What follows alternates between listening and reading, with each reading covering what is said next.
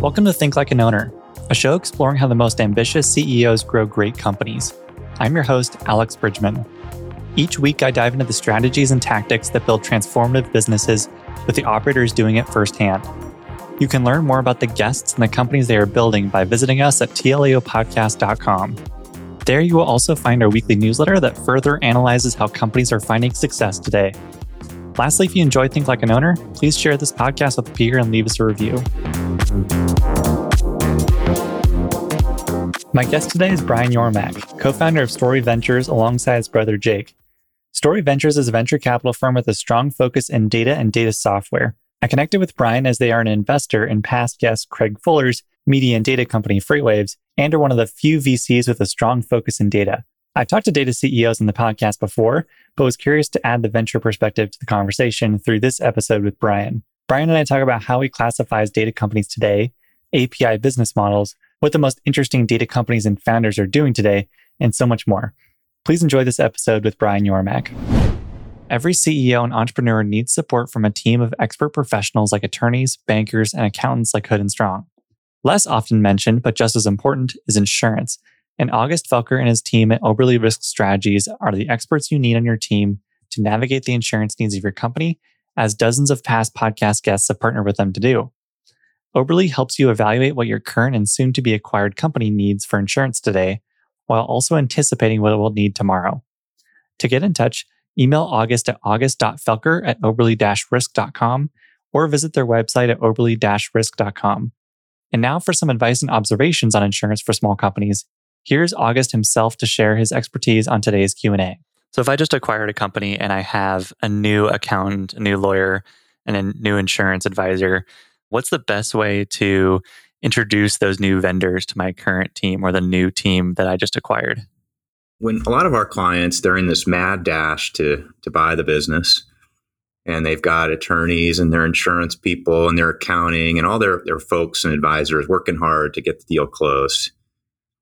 And then the deal closes and you're working with a new team in terms of the company that you just bought. Many times they have a controller or people on the ground that have had their own relationships with providers. And it's really important to make sure that as you're introducing your new advisors as the buyer, your new accounting firm or your new insurance firm or attorneys, that's handled really sensitively, because many times the folks at the target company have relationships with those prior people. And what we really think works best is to have an intro call, really walk through it with the new people so they feel like they're supported. They've got clear people they can contact, and so they know, hey, if they have an insurance question, here's exactly who to go to. I think just having that introduction, making sure everyone feels comfortable and on the same page about the plan going forward, for example, for the accounting or for the insurance or the legal, that's really critical. And if that step is skipped, it's just a lot of confusion, and it can be frustration for the new owner and their new team. And so it's something we see a lot, and we're really trying to be sensitive about, make sure that we come in and we're really great, because we represent the new owner and we want to make a great impression with their new team. And you kind of can't skip that step. Yeah, certainly. Thanks, August. To learn more about Oberly Risk Strategies, please reach out to August directly at august.felker@oberly-risk.com and visit their website at oberly-risk.com. I also want to thank our other sponsors, Hood & Strong and Ravix Group, for supporting the show. And now to the episode. Brian, thanks for joining. One thing I want to learn more about is why was data so interesting to you? You've talked about data and AI being your focus for the last couple of years as a venture investor. Why did that start being so interesting to you, and how did that begin? Yeah, I've actually never even thought about it. So now thinking about it, I would say there's probably two things. One is, so I started out in investment banking, did not particularly enjoy it, ended up applying for getting a job at a firm called Fontenalis, which is a Detroit-based venture capital firm started by Bill Ford, focused on smart transportation, autonomous vehicles, things in that world. I don't even know if I had an opinion on data before I started there. I would say when I think about it, I view data to be logic. So it's just like codified logic, digital logic. And I've always been interested in logic and logic puzzles and logic games. So my brain just naturally gravitates towards what can be done with the underlying information. And then I think what happened was when I was focused on autonomous vehicles, I recognized that the way an autonomous vehicle works is by leveraging data, right? So it's leveraging camera data, LiDAR data, radar data, IMU data. And I think the thing I thought was so interesting is that the machine was leveraging real world data, and that felt incredibly novel. And it felt like something that hadn't been done before. And so like when I spoke with my boss at the time, the way I articulated it was like there's a merging between the real world and the digital world. And he never really understood. I think he kind of got it, but he never really understood what I was saying, probably because I didn't articulate it particularly well. But there was some trend there that was, wow, this is a very interesting moment in time where we can codify a lot more to derive insights in the same way that a person derives insights. And I've just like latched onto that trend for the past decade or so now. Yeah, the phrase like data is the new oil has been kind of tossed around here and there. Like, where do you feel like that's true and not true? Yeah, I think I wrote something on this a while ago. So I'd say I built like a whole narrative in my head around like you mine oil, right? So like data exists. Data is kind of like unrefined oil, like what's in the ground. Then you have like these refining pumps and you have whatever mechanisms to transport oil. And so I think like to me, it's actually a fairly apt description because data and oil in their like initial raw form are useless. It is kind of like everything from that initial form to the end use that is super interesting to me, which is like, how do we pull the data from the system? How do we refine it so that it is super useful? And so we spend a lot of time in like that middleware layer, right? Which is like, okay, what is the data? What is it relevant for? How should it be used? How is it normalized? What is the frequency of usage? And I think like oil, there are a lot of different use cases for it, right? So you can refine it in a lot of different ways based off of the end use case. I think it's pretty apt. Yeah. Is there anywhere where that's maybe overblown or data is less helpful or less relevant? Well, I think oil exists in kind of like a fairly defined way, right? Like there's a certain amount of oil that exists in the world. And now we figured out ways to extract more oil through things like fracking. So maybe it is near infinite, but there is theoretically like a finite nature to it. Data is infinite, more or less infinite. And so there's a lot more data that is like completely useless for a variety of reasons. And so I think it's like data is an endless resource, which to me means that it's far less valuable in almost all instances, but can be extremely valuable in a narrow set of instances. And so I think it's really just like a definition of the product set, right? And like people talk about, the one example that always comes to mind is people talked about like connected vehicle data. And there were a bunch of companies that popped up in that space. And the reality is that I think McKinsey came out with a report that connected vehicle data was going to be worth $20 billion, right? And then it's like, okay, but what does that mean, right? Like anonymized connected vehicle data, like across a fleet, like who is paying for that and why? And so we looked at a lot of investments in this space. We ended up investing in a company called Motor Connected Vehicle API. But the insight for them was it was not about vehicle data broadly speaking. It was about individual vehicle data, which is, okay, I'm a fleet operator. I want to know where my vehicle is, the performance of the driver, the health of the vehicle, et cetera. The aggregate wasn't particularly relevant. It was actually on a per vehicle basis. And so I think a lot of people get the concept wrong because they don't think about the actual utility of the data. They just kind of stop at, oh, data is valuable, which leads to like a lot of business failure. Yeah, that's kind of an example of the one category data business we talked about, which is taking this previously kind of unavailable, untapped pool of data and making it online and making it available. We talked about a couple other categories, that being one of them, and another being, data that's maybe unorganized that a company can come in and organize for someone to use. Maybe it's their own internal data, but broadly speaking, like how do you group data companies by category or type of data or however you categorize them? Yeah.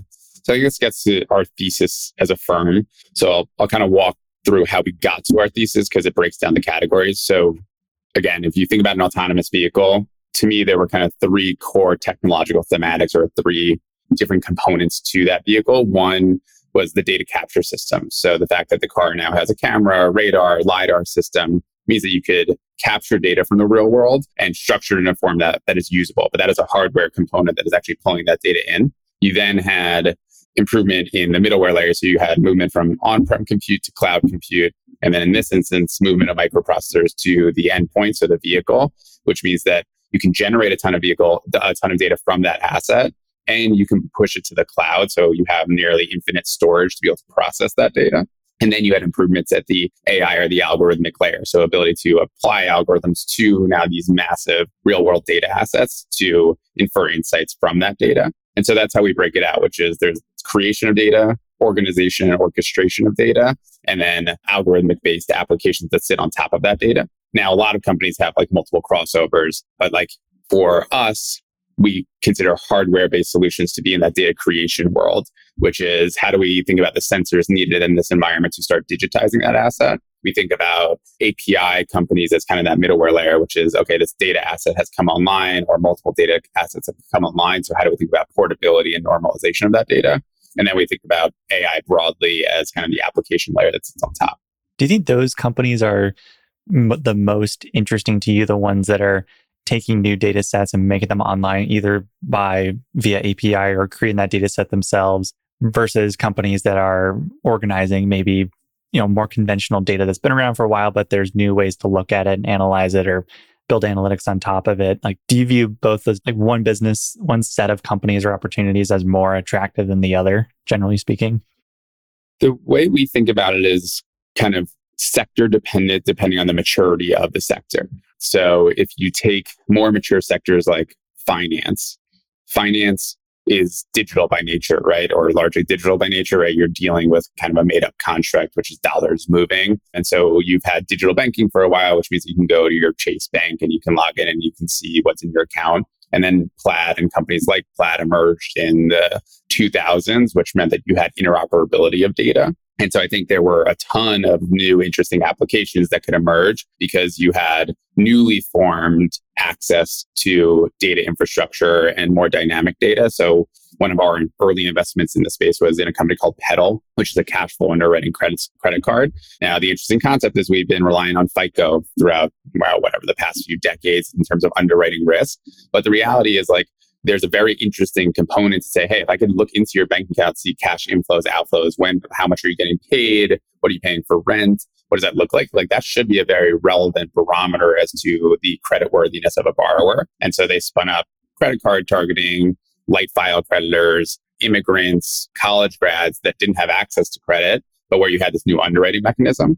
And so I think like the application layer is very interesting when you have the new emergence of that data stack within the category. The reality is that most categories are less mature, right? So like the data assets haven't been digitized yet. So if we invest in a company called Nanit, it's a computer vision enabled baby monitor. And the idea is that there's a ton of really interesting data going on with your baby, right? Like how are they sleeping? In what position? How are they growing? But that's never been codified before. So Nanit is able to continue to iterate on product because they actually can pull the data from the camera. Right. And so like a really cool product they rolled out is a nightlight. And the nightlight is triggered based off of the baby's sleeping behavior. Right. So, okay, we see that the baby actually sleeps from 12 p.m. to 3 a.m. So we want to trigger light to come on at a certain point. But those concepts where the data has yet to be digitized, I think the hardware component is really interesting. And I do think some of the largest businesses will be built on the heels of hardware-centric businesses because they can own the whole thing, right? So like you own the data asset because you are the one digitizing it. You own the usage of that data. And then you can build all these AI functions that sit on top of it because you own the data. So I do think some of the largest businesses will end up being those full stack hardware software solutions. Yeah, and a lot of these you're talking about to have access to a proprietary data set that either they own or have pretty exclusive access to. How important is that proprietary data aspect to any new investment you'd make? I would say if the underlying advantage is commoditized, so if you think about like LLMs and building on top of GPT, your edge is not your algorithm, right? And your edge is not the data if you're building on top of like accessible data. So then the question from an investment perspective is like, what is your edge? Right. And I think at the seed stage, we found it to be very difficult to make bets on things where there's no initial moat unless you have visibility into how you will develop a moat, right? So like an interesting concept is we're going to build a managed service solution to apply LLMs to enterprise because we're going to be focused on the integrations into the enterprise to pull their data to be able to drive the best insights. Because really what you're doing is you're hacking into a proprietary data asset, right? You're hacking into the enterprise's data asset to be able to refine your algorithm in a way that most can't. So I think even if you're starting with something commoditized, I do think it's important to figure out what can you tap into that comes proprietary over time. The companies that start from scratch with a proprietary asset, so Nanit, for example, the really interesting thing about those companies is you have to spend a lot to train the models to be useful enough to make the business look like a software business, right? So initially you have humans in the loop that are expensive to label all that data to be able to get the models to the right spot, which means that you build an inherent moat because you've actually trained the algorithms to optimize the data properly. And so there's this real friction to competing with businesses like that because they have an advantage in developing on top of an asset that nobody else has. So we're definitely more inclined to invest in businesses that either collect a proprietary asset and or have a path to getting access to a proprietary asset. And so that's generally what we focus on. Yeah, well, especially too, because that company is going to be building from the beginning, knowing that they're eventually going to build another product with their data. So user permissions, terms, and all the other things are built around that ability. Like it could be very hard today for Salesforce to build a data product on top of all of its customer data.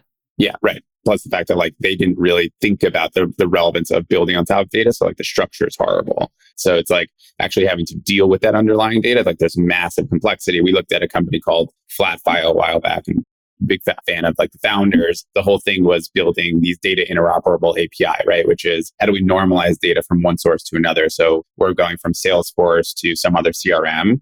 The portability of that data is quite difficult. One, because Salesforce doesn't really want to allow it, but two, because the structure is pretty poor. And so how do you think about kind of like these middleware normalization layers so that data is usable? And I think we'll see a lot of companies in that world bringing kind of like V1 cloud companies into V2 cloud companies where people recognize that you want to have the ability to leverage the underlying data, not just for visualization, but for other functions, primarily like analysis. Yeah, you've talked about API businesses a bunch. Would you just help by defining an API business and some characteristics of attractive API businesses to you? Yeah. So the way I think about it is that there are data sources that exist. And in most markets, there are different vendors of data, right? So if we take auto, for example, we invested in a company called Motork, which is a connected vehicle API. You have Ford, all vehicles are now built with internet connectivity, right? Which means that they are generating data. But the way that Ford's vehicle generates data is different than the way that Toyota's vehicle generates data, which is different than the way that GM's vehicle generates data. And then you have a fleet management company on the other end, or a company like Avis, right? They have vehicles from all of those different automotive companies. They want to be able to access data on that vehicle, which is where is it? What is the performance of the driver? What is the fuel level? Things like that. But they have no technical ability or limited technical ability to pull that data from the respective vehicles, normalize that data so that they can see it in a dashboard across vehicle types. And so Motork builds a connected vehicle API. They build integrations into all the automotive companies, Ford, Toyota, GM, so that they can pull data from the vehicle. They agree with the OEMs on the frequency of that data, the depth of data, right? So like how often am I pinging that vehicle or pulling data from the cloud? What is the package of that data? They then normalize all of that information and pass it along to the end users. So that's generally an API business and similar for Plaid, right? Like Plaid plugs into all different banking institutions, pulls the data, normalizes that data for an end use. And we see that across sectors. We invest in a company called Particle Health, which does it in the healthcare space. I would say the properties that are particularly interesting about API companies, generally all of them are interesting because you're really just repackaging versions of the same thing over and over again. So they're immensely scalable businesses, right? Like you have to maintain the infrastructure, but it's actually quite easy for a fairly broad range of end users to leverage that data because it's really just a function of like packaging and frequency, which is not that hard to tweak once you've built the supply side integrations. So they're really scalable businesses. I would say the thing that we've recognized is that the fewer integration partners that the supply side wants, the more powerful. So for Motork, again, for Toyota GM, they don't really have interest in servicing and supporting a bunch of partners integrated into their data, right? So it's not going to be an open ecosystem. Not every company can go to Ford and say, hey, I want access to your API.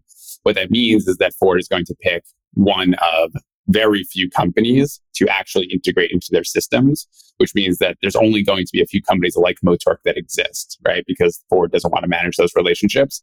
So you have this captive supply access, which is really powerful. And then you obviously want like a large end market of demand across use cases. But the captive supply component is actually probably the most interesting thing, where if there aren't going to be that many companies that can build those integrations, you sit at a really interesting choke point of value. Do you have other examples you can think of that kind of constrained supply that you just mentioned? I look for them. So I would say one that is not so much this, but there are their own dynamics. So we invest in a company called Particle Health. It's an API for electronic health record data. So you go to the doctor, they input information into their digital system. That's called an EHR. The interesting thing with EHRs is that historically they don't speak to each other. So you go to hospital for special surgery, you put data in there, or a doctor puts data in there. You then go to Mount Sinai. The doctor at Mount Sinai doesn't know what happened at hospital for special surgery, which is why it's so annoying. You have to provide all of your data every time, right? Which is like crazy. There was something called the 2020 Cures Act, which basically mandated that if a patient requests access to their data, then the EHR systems have to provide that data. And so because of that, there was now this opportunity for an interoperable layer to emerge, which is to plug into Epic, Cerner, Allscripts, all these EHR companies to then pull the data from those systems. And so what will be great is over the next 5 to 10 years, when you go to the doctor, they're actually going to have your data, which will be really nice. The interesting thing in that market is that consortiums form. So one is called Care Quality. The other one's called Commonwealth, basically groupings, nonprofit groupings of these EHR systems that Particle Health integrates into. There's broader access there. The interesting thing within that market is the complexity of data is where you can build differentiation, right? So if you think about automotive data, it's incredibly structured, right? So it's easier to streamline in terms of how that data is used. For EHR data, there are doctors' notes, there's different structures as to how doctors input information. And so a lot of their work is around the normalization and leveraging algorithms to normalize that data so that it can be usable. And so there's less defensibility on the supply side. There's more defensibility on the know-how of how to process that data and make it usable for an end user. So that's just like a different dynamic. In terms of supply, we haven't seen another one like Motork where there's a real constraint on access to supply. There are interesting opportunities in real estate, a lot of other like built world things, but we haven't actually found one where there's like a very natural reason as to why there's a supply constraint on the number of vendors that will sit there. Yeah, it's interesting too that you mentioned that Particle Health is part of the catalyst for that business was that legislation that mandates you can have access to your data, and that kind of paved the way for this to become a more interesting opportunity. Do you see that as a kind of continuous momentum from regulators and governments who over time generally want data to be more and more available over time, even thinking of like SEC ruled around ESG requirements becoming more and more common, like this kind of like ever going push for more transparency and more open data. Do you see that like as a trend and something that's going to continue potentially?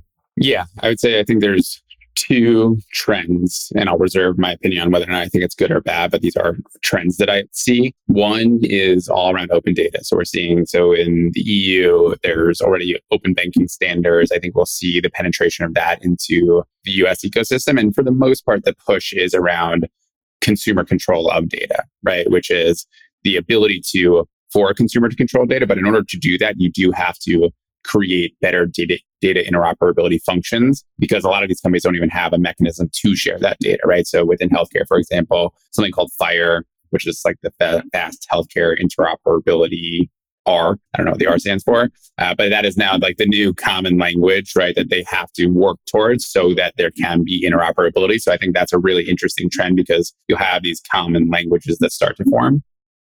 And then I think ESG is another one. Just spoke with a company, which I won't mention, but super interesting, where there's, because of the regulations and because of kind of like subsidization that's kind of being tied to regulations, which is kind of like a carrot and stick dynamic. Like you don't comply, you're going to get fined. You do comply, there are tax credits and things like that. There are definitely some really interesting businesses that are going to form that are make money by doing good, which the government is definitely incentivizing right now, which is, hey, we can save you money if you are compliant with ESG standards and climate standards. And I think it will create some really interesting business opportunities where it's like, hey, I'm going to sell a commercial product that helps your business, but the result of that will be that you have a lower carbon footprint. I think there's some really powerful dynamics there that that will be interesting to track. So if you're a data investor like yourself and you want to be on the front lines of any future opportunities, is upcoming regulations or bills in the process or any legislation coming out, is that something that you're paying close attention to that's important to be on top of? Yeah. I mean, I would say when we talk about what we invest in, we say that the why now is incredibly important, right? Like there needs to be a why now, and there either needs to be a technical why now or a regulatory why now, right? And like I would say the vast majority of the investments we made have been technical why nows, but particle health is an example of a regulatory why now. Legislation around onshoring. We invested in a company called Biophoton. They assemble and manufacture fiber optic cable that plugs into data centers, 5G towers. A lot of the thesis was that there's going to be subsidization for onshoring of critical infrastructure. Plus, we're obviously bullish on physical infrastructure if we believe in the proliferation of data. But the regulatory components definitely create interesting tailwinds. Candidly, like I would honestly want to spend more time. Like a lot of what we learn is kind of reactionary, which is that somebody tells us, oh, we're building it because of this reason. I'm like, oh, that's really smart. Now, the nice thing is when a founder tells me, I'm like, you're the type of founder that I want to back because you've done that work. But I definitely think it is worthwhile to explore. And there are lots of really good businesses to be built. Like SOC 2 is another one, right? Like when that happened, you had companies like Vanta that blew up quickly because there was just a regulation that came down that required that companies get SOC 2 compliance, and large companies were pushing that mandate. And so you had these really quickly scaling businesses in that category. I think it's a really good trend to try to jump onto. If you think of the ongoing research that you're doing around data opportunities, it sounds like it's very network driven and you're looking for founders who are seeking out these opportunities. Does it happen the opposite way where you spot a trend, see something interesting, see new technology, new legislation, what have you, and you go find the right founder to go start that business? Yeah. So I would say that there are true research driven firms, folks that we think super highly of, that are putting out content around trends, soliciting founders for those trends. I would say that we are thesis driven, but not proactive about trends for the most part, which means that once we see something, we will often latch on, and we are probably learning about what's happening in the ecosystem because of the types of founders we speak with before most. But we are not defining something that we absolutely want to find. We have toyed around with incubation and building businesses, especially in healthcare because of the complexity of the category. But for the most part, I wouldn't put us in that. I would say we build a good brand so that we get a lot of inbound for folks that are building data-driven businesses. And so I think that's a really good sourcing function for us. But we are not leveraging marketing to really put a stamp on research-centric approach to say we want to find X, Y, or Z business. And is that a function of size, in that if you had multiple funds or a larger set of resources, you could do more of that work? And it's just that early days and it's hard to get there at this point? Or is that like a strategic decision as well? I think it's both. So I would say I generally describe venture firms. There's a scale from investors to marketers. And what I would say is the more you are a marketer, the more you are likely motivated by expansion of AUM, right? So assets under management, the size of your fund. The reality is I generally believe there's an inverse correlation to fund size and your ability to drive returns, right? To a point, there's, I think, a certain saturation where this is the right fund size to drive the best returns. And so for our strategy, for example, I think the ceiling on our strategy is $150 million. I think above that, you would actually dilute your returns because you can't deploy enough capital through the strategy properly.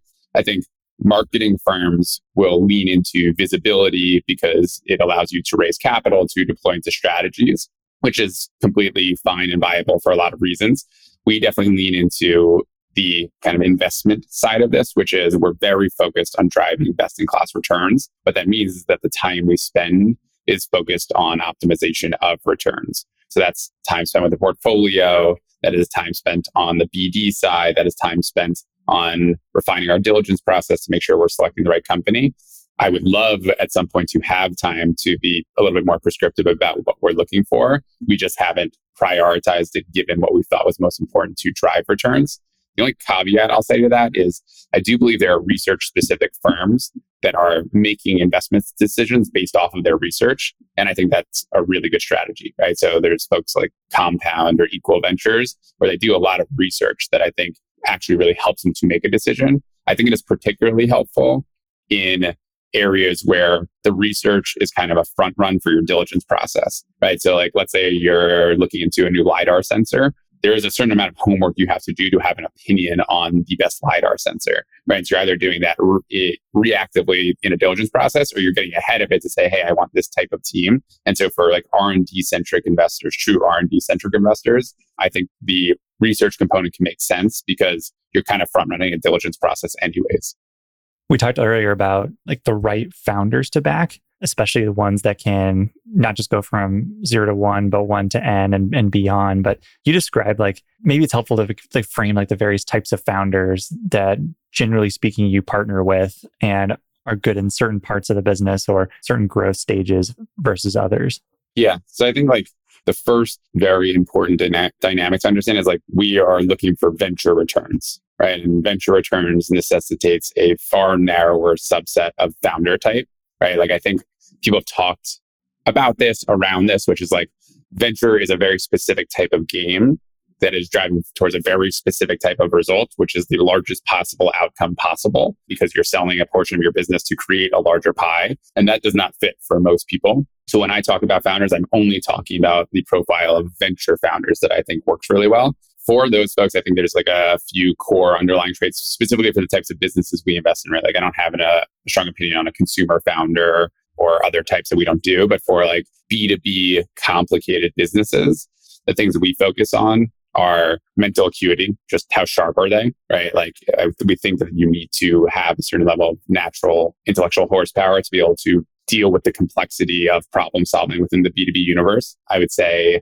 communication skills, which is not only how do you articulate things, but how do you motivate the people around you to communicate? You need to be able to in order to raise capital, in order to hire a team, in order to motivate people, you need to be able to communicate well. And there are lots of different styles of communication, but you need to be able to communicate well and with clear intent. I would say that there's a certain level of obsession for venture founders in particular. Like a joke I make that is kind of a joke is I will sometimes ask founders, do you have a hobby? And if they have a hobby, we will pass on the investment. And it's kind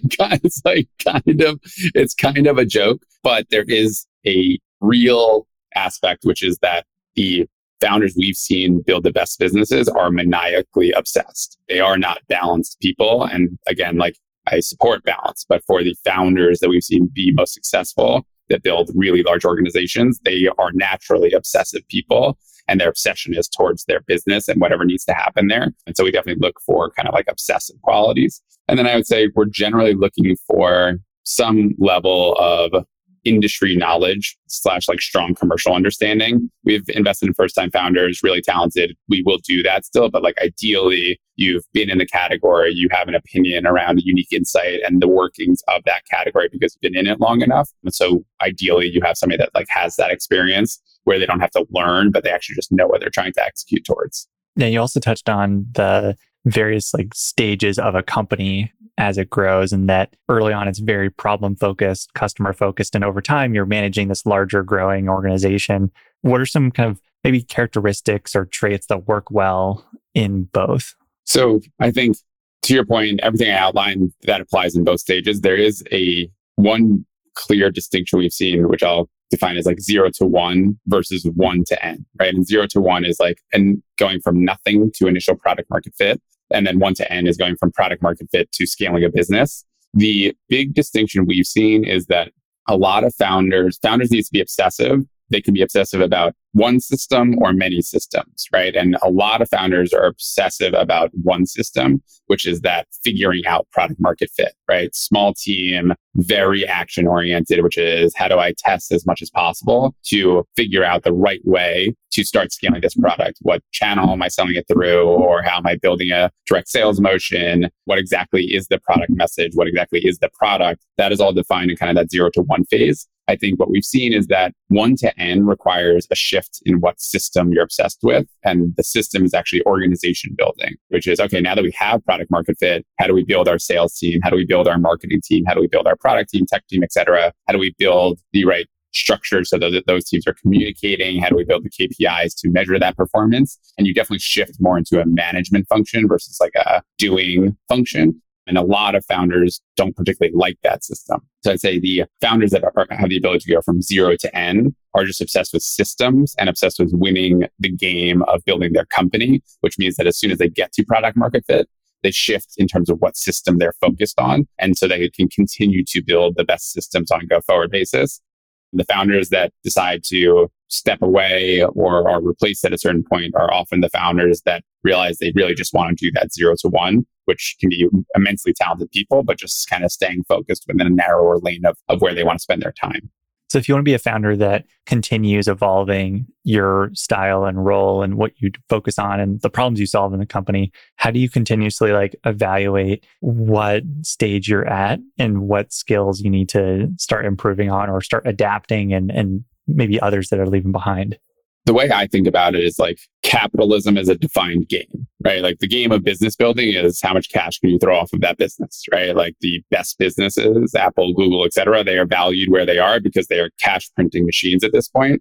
And so you have a very defined goal, right? Which is how do I throw money off of the asset that I have created? I think the progression is first, you need to find something that the market wants, and that requires you figuring out what that product is. Then you need to build the support to continue to sell that in. And so you kind of shift into a management role. And then it's a function of continuing to layer product and then layering process on top of that. So I think there's not a defined set of skills other than always focusing on what the game is and then reprioritizing what is most important to the business to win that game and looking at your business and saying, where are the gaps, right? What risks exist that would result in some failure of this system continuing to grow. So I guess if anything, it's flexibility, right? Flexibility and analytical ability, which is to say based off of where this company is currently, can I recognize the problem? So am I strong analytically? And then am I flexible enough to say, okay, I'm going to shift my time to go solve that problem?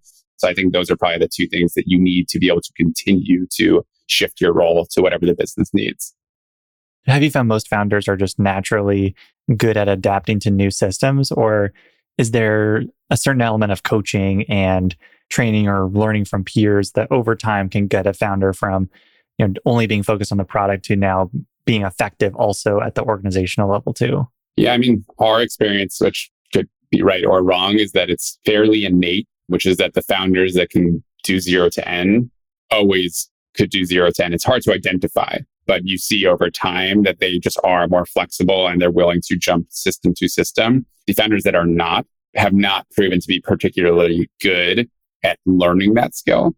I think the best founders that don't want to jump from system to system, I think they learn to be really good at hiring, which is I am good at a specific function. I can bring people in to help with the other things. And so I can bring in a COO that functionally runs operations for the organization. And I think you'll see founders that move into an evangelist role. I think that's often the case. They realize they shouldn't be running the day to day because it's very process centric. They can drive a lot of value in evangelizing the brand, speaking to the product, et cetera, but they're not going to drive the most value in running the organization. And so I think it's that self-awareness component, which is where do you fit and what do you want to do? And then proving that you can hire because you're aware of the gaps that you have.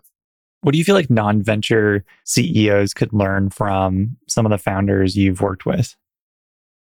I think to build a $1 billion plus organization, you have to be obsessive about doing everything to the best of your ability. I think that for a lot of folks, good enough works, right? And I think good enough can work in a lot of instances. I think the best founders are never settle, right? There is no concept of good enough. It is, I have to continue to optimize. And every time I think about what needs to be done, it is not coming from a point of I'm tired, but a point of there is something to improve. And I think the best founders, there's some version of ego tied into it, right? What do I want to leave behind? And you need to want to leave such a large impact behind to want to build a large venture business, right? Because the scale of what you're trying to create is so large. But in order to do that, you have to be obsessive about consistently pushing the system.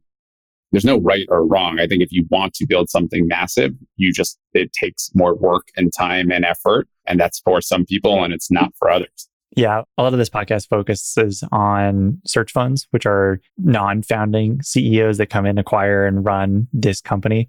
And you've talked about hired CEOs having a kind of a different view and perspective on the business they're running because they're not a founder. They don't have that same degree of attachment or maybe ego tied to the business. How have you seen them behave or run companies differently than founders? Yeah, I think the good CEOs that step in are very good, have a lot of the similar strengths, really strong analytically, understand the business, but then they're often really good at process and management, right? Where it's like, all right, there's already an asset that's here. And so then the question is like, how do you optimize that asset? How do you grow that asset? How do you bring in the right people? How do you build the right structures to support those folks? Like the ones that I've seen do the best job are really good managers, right? Because you have a lot of the infrastructure in place. So now it's really about like optimizing that system. And so that's where we've seen a lot of folks come in. I would say the unknown to me still is, can a CEO that comes in build something as large as a founder, right? Because again, there's like a certain level of hunger that comes with starting a business versus stepping into it, and a certain amount of like emotional tie to that thing. And there's, I'm sure, plenty of instances of CEOs that have stepped in that have built really large businesses.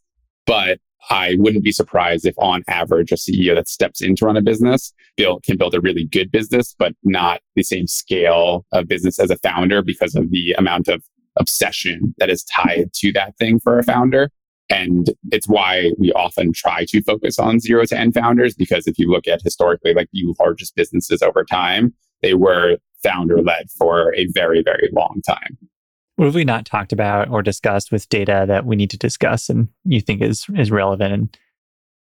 The data around people, right? Like going back to like business building, I think one of the things you see with even data-driven founders is that there's kind of like an acceptance that people can't be measured like within an organization. And I think generally we've seen the best founders measure everything, right? So they measure their product and they see their performance and responses from their end customers, but they also measure their people internally, right? Which is first, how do we define what success is for every person within our organization? And then how do we structure KPIs or general guidelines that actually measure that? Because the reality is like a business's success at a large scale is probably as much, if not more, about the people than it is about the product, right? Like you can get to a pretty good size with just a really good product, but to build something massive, the people really are the most relevant system. Kind of the measurement of people, which businesses have started to do more, is still feels like an underexplored, underappreciated category. Like, do you think there's a data business to be built around measuring employee performance and fit? I think it would be difficult to build a data business because it feels so bespoke, right? Like it's so difficult to quantify it. I think it's very hard to have like a one size fits all. I do think that like you could have a data-driven consulting firm. I imagine there are some out there, right? Which is like I think old consulting, old private equity were very ops-centric, right? Which is like, all right, we're going to come in, we're going to bring people in that kind of know this thing, and they're going to institute it to drive better performance, drive better margins, whatever it is.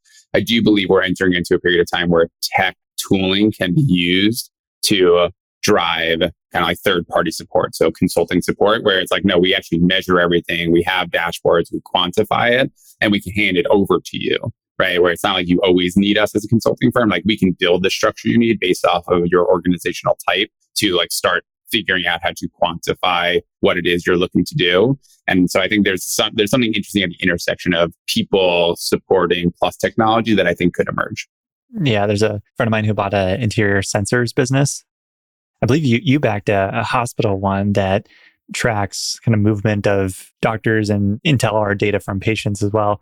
It feels like a really interesting, like not necessarily performance based, but kind of to your point around measuring people. That's definitely an interesting example. Yeah, it's actually a really good point, which is like as we have more sensors in the real world, performance is also able to be measured. And I think it really applies for blue collar work, or let's say like non-desktop work, right? So Inspiring, that company you mentioned, like the big thing is there's a nurse labor shortage that's occurring, but the system hasn't been optimized. Like nurses don't know where to go. So they're just on set calendars when they should be in one room 5 times the amount as another, but they have no mechanism to understand it because there's no data being collected from that environment.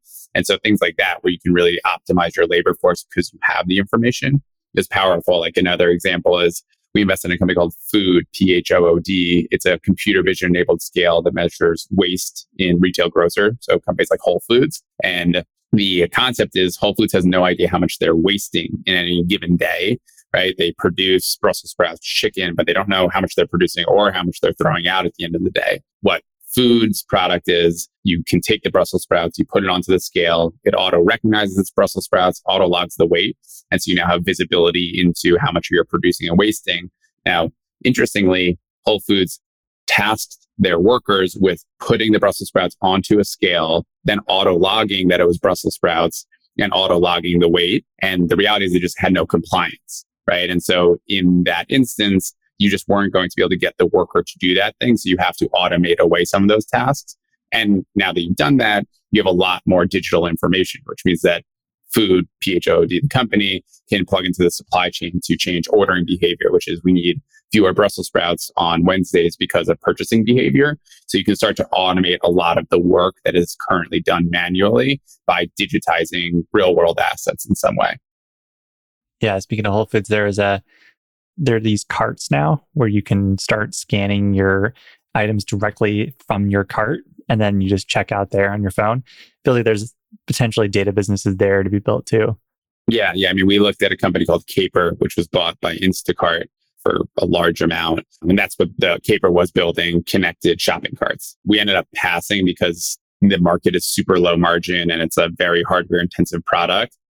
CEO had an awesome outcome and he's exceptional, but there's definitely going to be, there's as much as can be automated will be automated, right? Like it's better for business. And I think it's like an interesting thing that's not discussed enough, which is like capitalism definitely incentivizes automation. And so like that will occur. Now I think it creates a ton of opportunities. So I'm generally bullish on it in terms of like it being a net good for people, but it is going to happen. There will be displacement. So I'm very bullish on the trend, but I do think that we also need kind of like fail safes in the short to medium term, because I do think we will continue to see dislocation of work as we continue to layer in automation. Moving into closing questions, what strongly held belief have you switched your mind on? I used to believe that every organization should do the best with the people that they have, but it was kind of like a reactive approach, right? Which is, okay, you hired somebody and now like, how do you help that person to do the best within that environment? And I still generally believe like you should do that if that's where you're at. But I think it is far more important to be proactive about hiring, which is to be very clear about culture. And so I think the reality is like there are certain businesses where it's going to be incredibly competitive and incredibly oriented around output, where to be successful, there is a certain profile that requires. And I think the best businesses are very clear about the types of people they want, so that the people that come into the door are aligned with that culture. I think where we've seen a lot of folks struggle is in not being clear about that, where the CEO wants to drive hard, but hasn't been clear enough with prospective hires, where they want more balance or whatever it is. And I think people are often afraid to be that direct about what they need within the organization. But I think it ends up being a disservice to both the leadership and the employee, because they're not a fit. They should have been told that they weren't a fit. And there are places they will be a fit, right? Like there are environments that do value work-life balance. But I think that mismatch I've grown to really appreciate over time because it happens often. What's the best business you've ever seen? I wanted to come up with something clever to this, but I think it's like Apple's App Store just like has to be, right? Like they have a monopoly on the hardware and there is only a single point to transact for applications. It is the absolute best business you can imagine. You have a large portion of the world that is locked into your system, and you are the gatekeeper to all the functionality of that system. I mean, I think it's why it'll probably be one of the first businesses that's regulated as a monopoly, because it's a monopoly, right? Like there is, like they charge 30% in the App Store. They could charge 60%. Wouldn't matter. People would continue to do it because there is so much money through that channel. So I would say like anything that lends towards a monopoly is likely some version of the best business. And it's probably like the best monopoly that has ever been created. Yeah, pretty close. There was a fun chart I saw yesterday of iOS or like mobile OS market share over the last 10 years or so. And like Android and Apple are, of course, at the top. And you can see like BlackBerry like kind of flatlining pretty quickly, but then like Android and Apple move in opposite of each other. So one's up, the other's down. And they recently flipped in exactly like March 2020. Like, so at the start of COVID, iOS and Android flipped. So iOS went from second place to first place and has been like gaining share from like 45 to 55% share. So that's pretty remarkable. I'll send that chart to you. You might enjoy like just flipping through it. But Brian, yeah, thank you so much for coming on the podcast. Super interesting to chat with you and excited to hopefully see you in New York in a couple months here. Yeah, this was awesome. Thanks so much for having me. Thank you for listening. I hope you enjoyed today's episode of Think Like an Owner. If you enjoyed the show, please consider leaving us a review and telling a friend to help more folks find Think Like an Owner. I also want to thank our show's sponsors, Hood & Strong, Oberly Risk Strategies, and Ravix Group for supporting the podcast. For full episode transcripts and our weekly newsletter, please visit our website at tlaopodcast.com.